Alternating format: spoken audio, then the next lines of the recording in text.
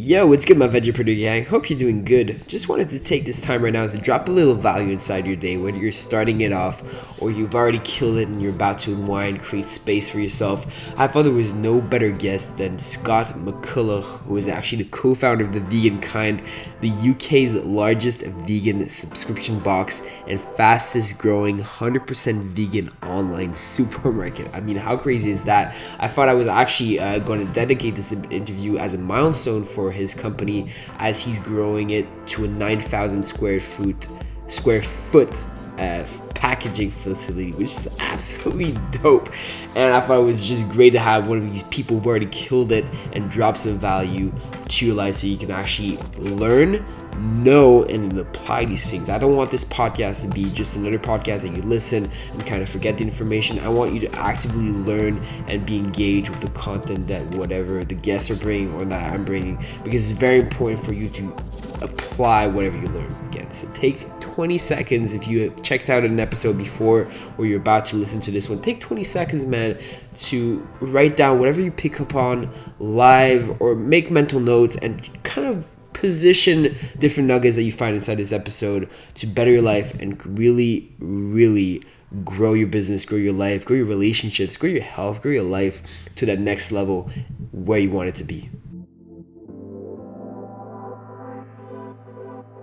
Man, Scott, can you bridge the gap between yourself, what you were able to accomplish, and us younger entrepreneurs? Man, take us back to day one. Yeah, we'd gone vegan as a couple, my wife and I, and Caris at that point had her own YouTube beauty vlog where she would receive, products from brands and review them on her channel. She's since deleted that and sort of doesn't have that hobby anymore. But at the time, she was, very much exposed to subscription boxes. There was a lot of beauty subscription boxes, and as she transitioned, to cruelty-free and vegan, she found that there was less and less products that she was able to use in these sort of boxes that she was receiving to review. So as we transitioned to veganism, became abundantly clear that there was nobody doing a vegan subscription box. And obviously, when you first go vegan, or certainly when you first went vegan 5 years ago, it felt a little bit difficult because there was a lot of label reading and maybe not as many brands as there are now. So just putting two and two together, we realised that there was a gap in the market for it, and very quickly got the company set up and just ploughed on full steam ahead. What were actually the first steps you took to start your business? Yeah, so the first steps were obviously, creating social channels. Once we got the boring stuff out of the way in terms of, where we set up as a limited company and, got the bank account and all that kind of thing set up. First thing we did was, go and get a logo and branding created. And once we had that, create our social channels, so Facebook page and Instagram page. And then beyond that, obviously I had to go and get, boxes created. And start reaching out to brands to see if there was an appetite to be in such a box. But the thing is, we already knew that there was an appetite for it because the subscription box market in general was already sort of blossoming. It was just the case that nobody had done a vegan one yet. So once it were sort of easy enough to position ourselves to brands and say, subscription boxes are a marketing avenue for you and your brand, your company. Nobody's doing one yet. Here's how they work. Would you like to be involved in the UK's first ever vegan one? And again, back in the early days as well, the first box we only did 100 boxes for our launch. So we weren't sort of having to negotiate on huge big numbers from brands asking them for thousands of items as we now do. So it was really just about positioning ourselves as another marketing avenue for these brands and how we would help get their product into the hands of, at that point, 100 people on the same day, and explain how there's then, a social follow-on from that in terms of people sharing pictures and content online, and their brand gets that additional exposure from working with us. And how did you go about finding those brands and reaching out to them? Yeah, so well, the first boxes we launched actually wasn't a beauty one. It was actually a lifestyle box. So it's 5 to 8 products each month, mainly food and drink related, plus always one other item. So it might be like a household product or toiletries, or quite a lot now. Actually, we've moved into making sure that that additional product is like an eco product. Like we had a bamboo straw last month. We've had a bamboo toothbrush before. We've got other things of that ilk lined up. But yeah, just an additional product to show that it's, being vegan's not just about your food and drink consumption. But yeah, we would, just brands that we knew of already, or like you say, just Googling it, or just keeping your eye out on, magazines, that type of thing, or searching through Facebook for vegan brands, and then, simply just reach out to them and explain the concept of a vegan subscription box if they didn't know already, and then ask if they would like to be involved. And more from a technical standpoint, how did you go about setting up the platform to actually set up the recurring payments and really creating that client database? Yeah, we now, as we'll probably come on to, we're now not just a subscription box. We've now got we've got a monthly lifestyle box, a bi-monthly beauty box, and UK's leading online vegan supermarket. And the supermarket is through Shopify. However, the subscription boxes, that's our own custom built website, thevegankind.com, and the recurring billing in the background of that is through Recurly, which is a recurring billing platform. And then we've got a merchant provider in the UK that actually processes the payments. But yeah, at the time when we set the business up, I was working for WorldPay, which is the UK's largest payment provider. So I was quite sort of already immersed in the payment space anyway. So 100% of our payments are via online card payments. So that was kind of a sector that I already knew. So we were quite quick to get that side of it off the ground. Both Caris and I had been in banking for a number of years. Caris had been in project management, and I'd been in business banking. So with a kind of business banking background, Caris understanding project management and understanding, branding and sort of YouTube and blogging, very, very on point with social media. And with me at that point currently working in sales for the UK's largest payment provider, we were able to sort of put all of that together pretty quickly. And the only thing we didn't have at that point, it was, as you said, the branding. And that was, we tasked a couple of different people to come up with concepts, and the sort of leaf motif and the colour swatches that we use at the moment were actually designed by a friend or a friend's partner. So our actual branding, our initial branding to get off the ground, really didn't cost us the earth at all. It's, just a logo and a few colours really.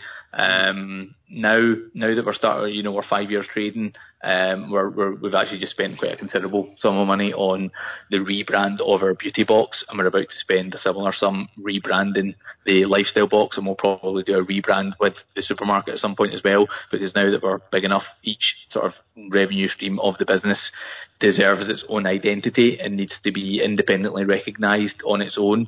So the branding is becoming more costly now that we've grown, but to get the business off the ground, a logo and some colours, you can get that, very cheap from somewhere. So, maybe like Fiverr, or if you've got any sort of graphic design friends, you don't need to spend thousands of pounds on branding to launch an idea, And from a pain point perspective, how exactly did you market the product? Was there anything specifically you knew your audience was struggling with? How exactly do you position your brand from an emotional standpoint?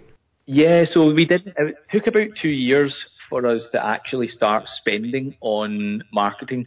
We spend, a lot now. We do a lot on PPC and a lot on Facebook. A bit of print. We've done bits and bobs in the London Underground. So we do, we very much value marketing now. But in the early days, we didn't spend anything on marketing. We just we certainly got our boxes into the hands of as many influencers and bloggers as we possibly could, so that you're giving away free boxes to people in order for them to share you on their own network. So that's definitely an avenue that at the time was available to us.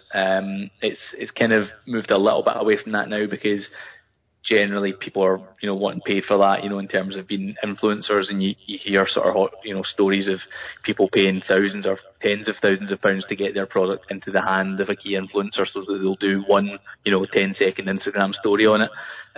Our experience has been that, paying large sums of money for an influencer to have your product isn't actually that advisable. You don't really necessarily get the back end returns out of it, or I'm sure you do in some cases, but in more often than not, you're not really going to see massive returns from doing that. So that's another sort of word of caution. If you think you've got access to somebody who looks like a superstar and you can get your product to them, just be cautious of how much it's going to cost you to do such a thing versus how much you're likely to actually get back in return. For example, we could have somebody, strong influencer post about our product on Instagram, and we're eternally thankful for them doing that, but it's usually somebody who supports us as a brand and really, really wants to see us do well, or they just love the product so much that they have received it from us and have decided of their own accord to go and post about it. So, that might be a situation that we've not paid anything for that advertising, if you like, or for that influencer to post about us. But what I can confirm is that the actual, spike, if you like, to your website, or the additional sales that come from it, isn't actually phenomenal. It's almost negligible in a way. So that's sort of a bit of business advice. I would definitely say that don't get too caught up if you come across somebody that looks like they've got, 500,000 or 1 million followers on Instagram, and you think that if you got your product into their hands, that it's going to be a quick solution for you. I'd be cautious about how much that's actually going to cost you. But yeah, in terms of in the early days, we were getting into, hands of bloggers, influencers that we could, and, asking YouTubers to do reviews of it and stuff. And then just organic posting all the time, organic posting on Facebook and organic posting on Instagram. And I think that's probably different, slightly changed days, because now, when you post organically on, certainly for Facebook, you get absolutely no return, or it's very difficult to actually get traction on it. If you post memes or maybe blog posts on interesting topics, it's like World Milk Day this week, so obviously a lot of vegans jumping on board with that, trying to kind of, I guess, hijack it and tell the untold horrors of the dairy industry rather than allow milk to be promoted on such a day. I guess if you do posts like that, they're maybe quite likely to get organic traction, but as soon as you go and start trying to promote your own products on Facebook, the organic reach is minimal. They obviously want you to be spending your money advertising, and it's, I guess, fair enough. So when you're trying to sell your products on Facebook, it's really, that's where you're spending a lot of money on marketing. But back when we launched, or back when your numbers are small enough to warrant it or not need the huge reach, because you're not trying to grow in such large numbers, you're just trying to sort of get your name out there, then certainly as much organic posting as you can possibly do is one way of ensuring your product's getting known about, but without breaking the bank. Now, social media is just another platform to incentivize word of mouth. Was there anything specifically that you did to increase customer action activity on social media? For example, did you incentivize them to post and share your subscription box? Yeah, there's not anything we did like naming bars or anything like that, but I mean, the one way that we've tried to ensure that we don't have or minimise our churn rate is our subscription boxes. Each month we donate to a different animal related charity. So in the early days, we now just choose that charity because it can come quite convoluted, but in the early days we used to do a poll each month and ask people, out of these 5 charities, which one would you like us to donate to? Or, can everybody chime in and name a charity they would like us to donate to? But that got, so many people would jump on board with that and name a charity and tag the charity, and then the charity would jump on and they would share it on their own page, because they were obviously, keen for them to be the charity of the month.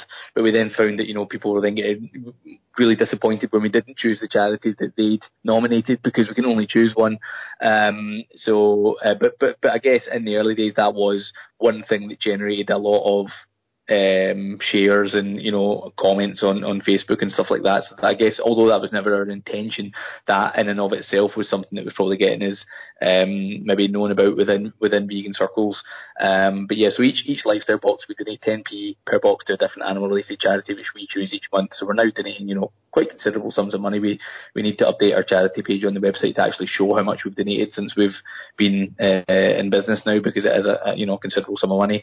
And then 20p from each beauty box each month goes to Dr. Hadwin's Trust, which is a charity that funds alternatives into animal testing.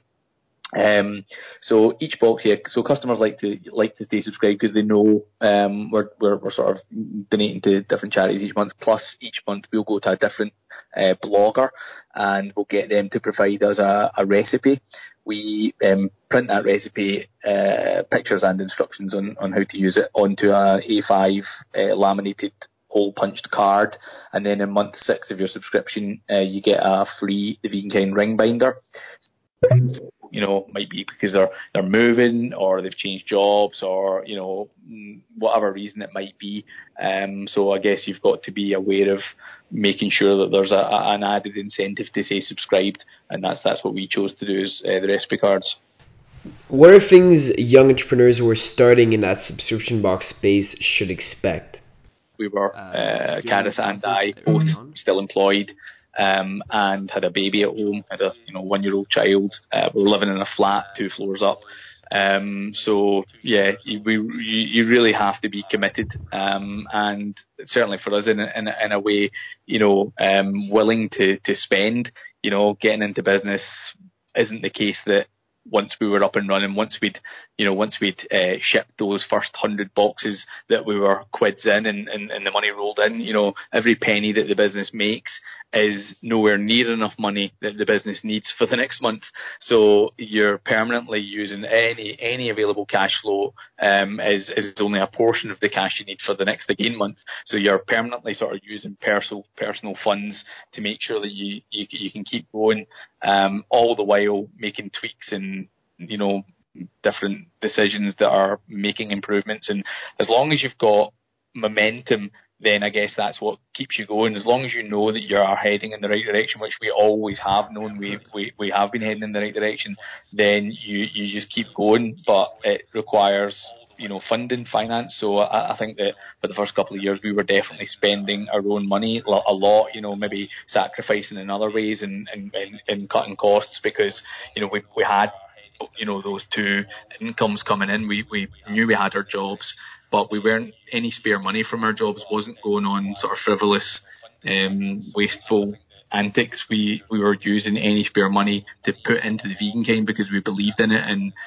we wanted it to be a success, and it was starting to grow into its sort of own thing that we would have been devastated if it had ever failed. We felt it was owed so much of our time, money, investment. The first 2 years really was very little sleep, especially with a young baby at home. I remember thinking, God, that must be a whole year now that I've not slept for more than 5 hours.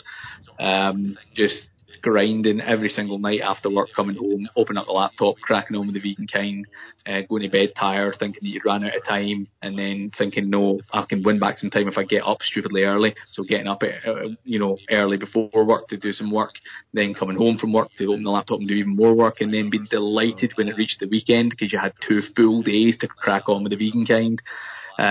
So yeah, the early days really are, for any business getting off the ground, just a severe slog, and definitely not easy times. So I would say that anybody that's entering into the business, definitely, while you might see other businesses that are up and running and think that it all looks nice and rosy, you need to be prepared for crazy long hours and hard graft.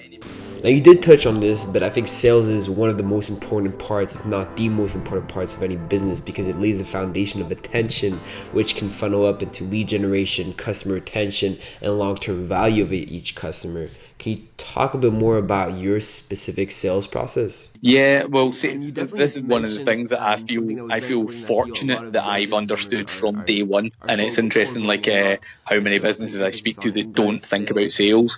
I was in a sales role when we set up the Vegan Kind, so I was heavily targeted as a salesperson. I was working in an industry that if you didn't perform, you didn't last in the role, quite a high churn rate of sales staff who weren't performing and would be sacked, because of that.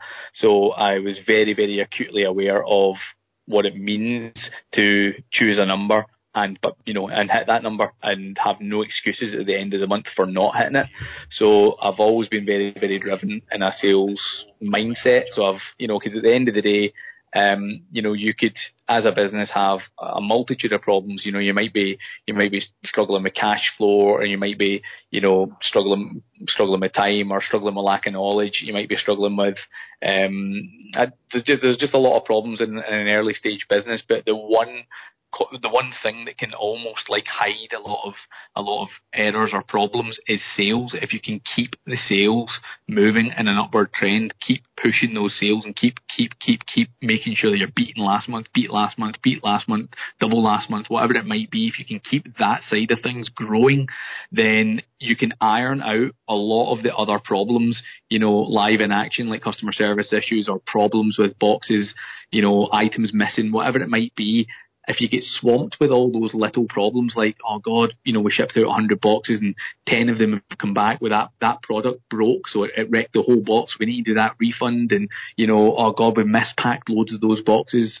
All the small issues that you have when you're starting up, if you let them consume you and spend too much time thinking about how you resolve them, and and making sure that you're perfect at all points, then you're going to struggle to grow, because there's so many little problems that you could let them overconsume you. You need to allow those problems to be there, iron them out as best as you possibly can, but making sure that your number one focus is on sales. Because when you get to a year, and you've got the benefit of hindsight, you can look back and see where you were and where you are now.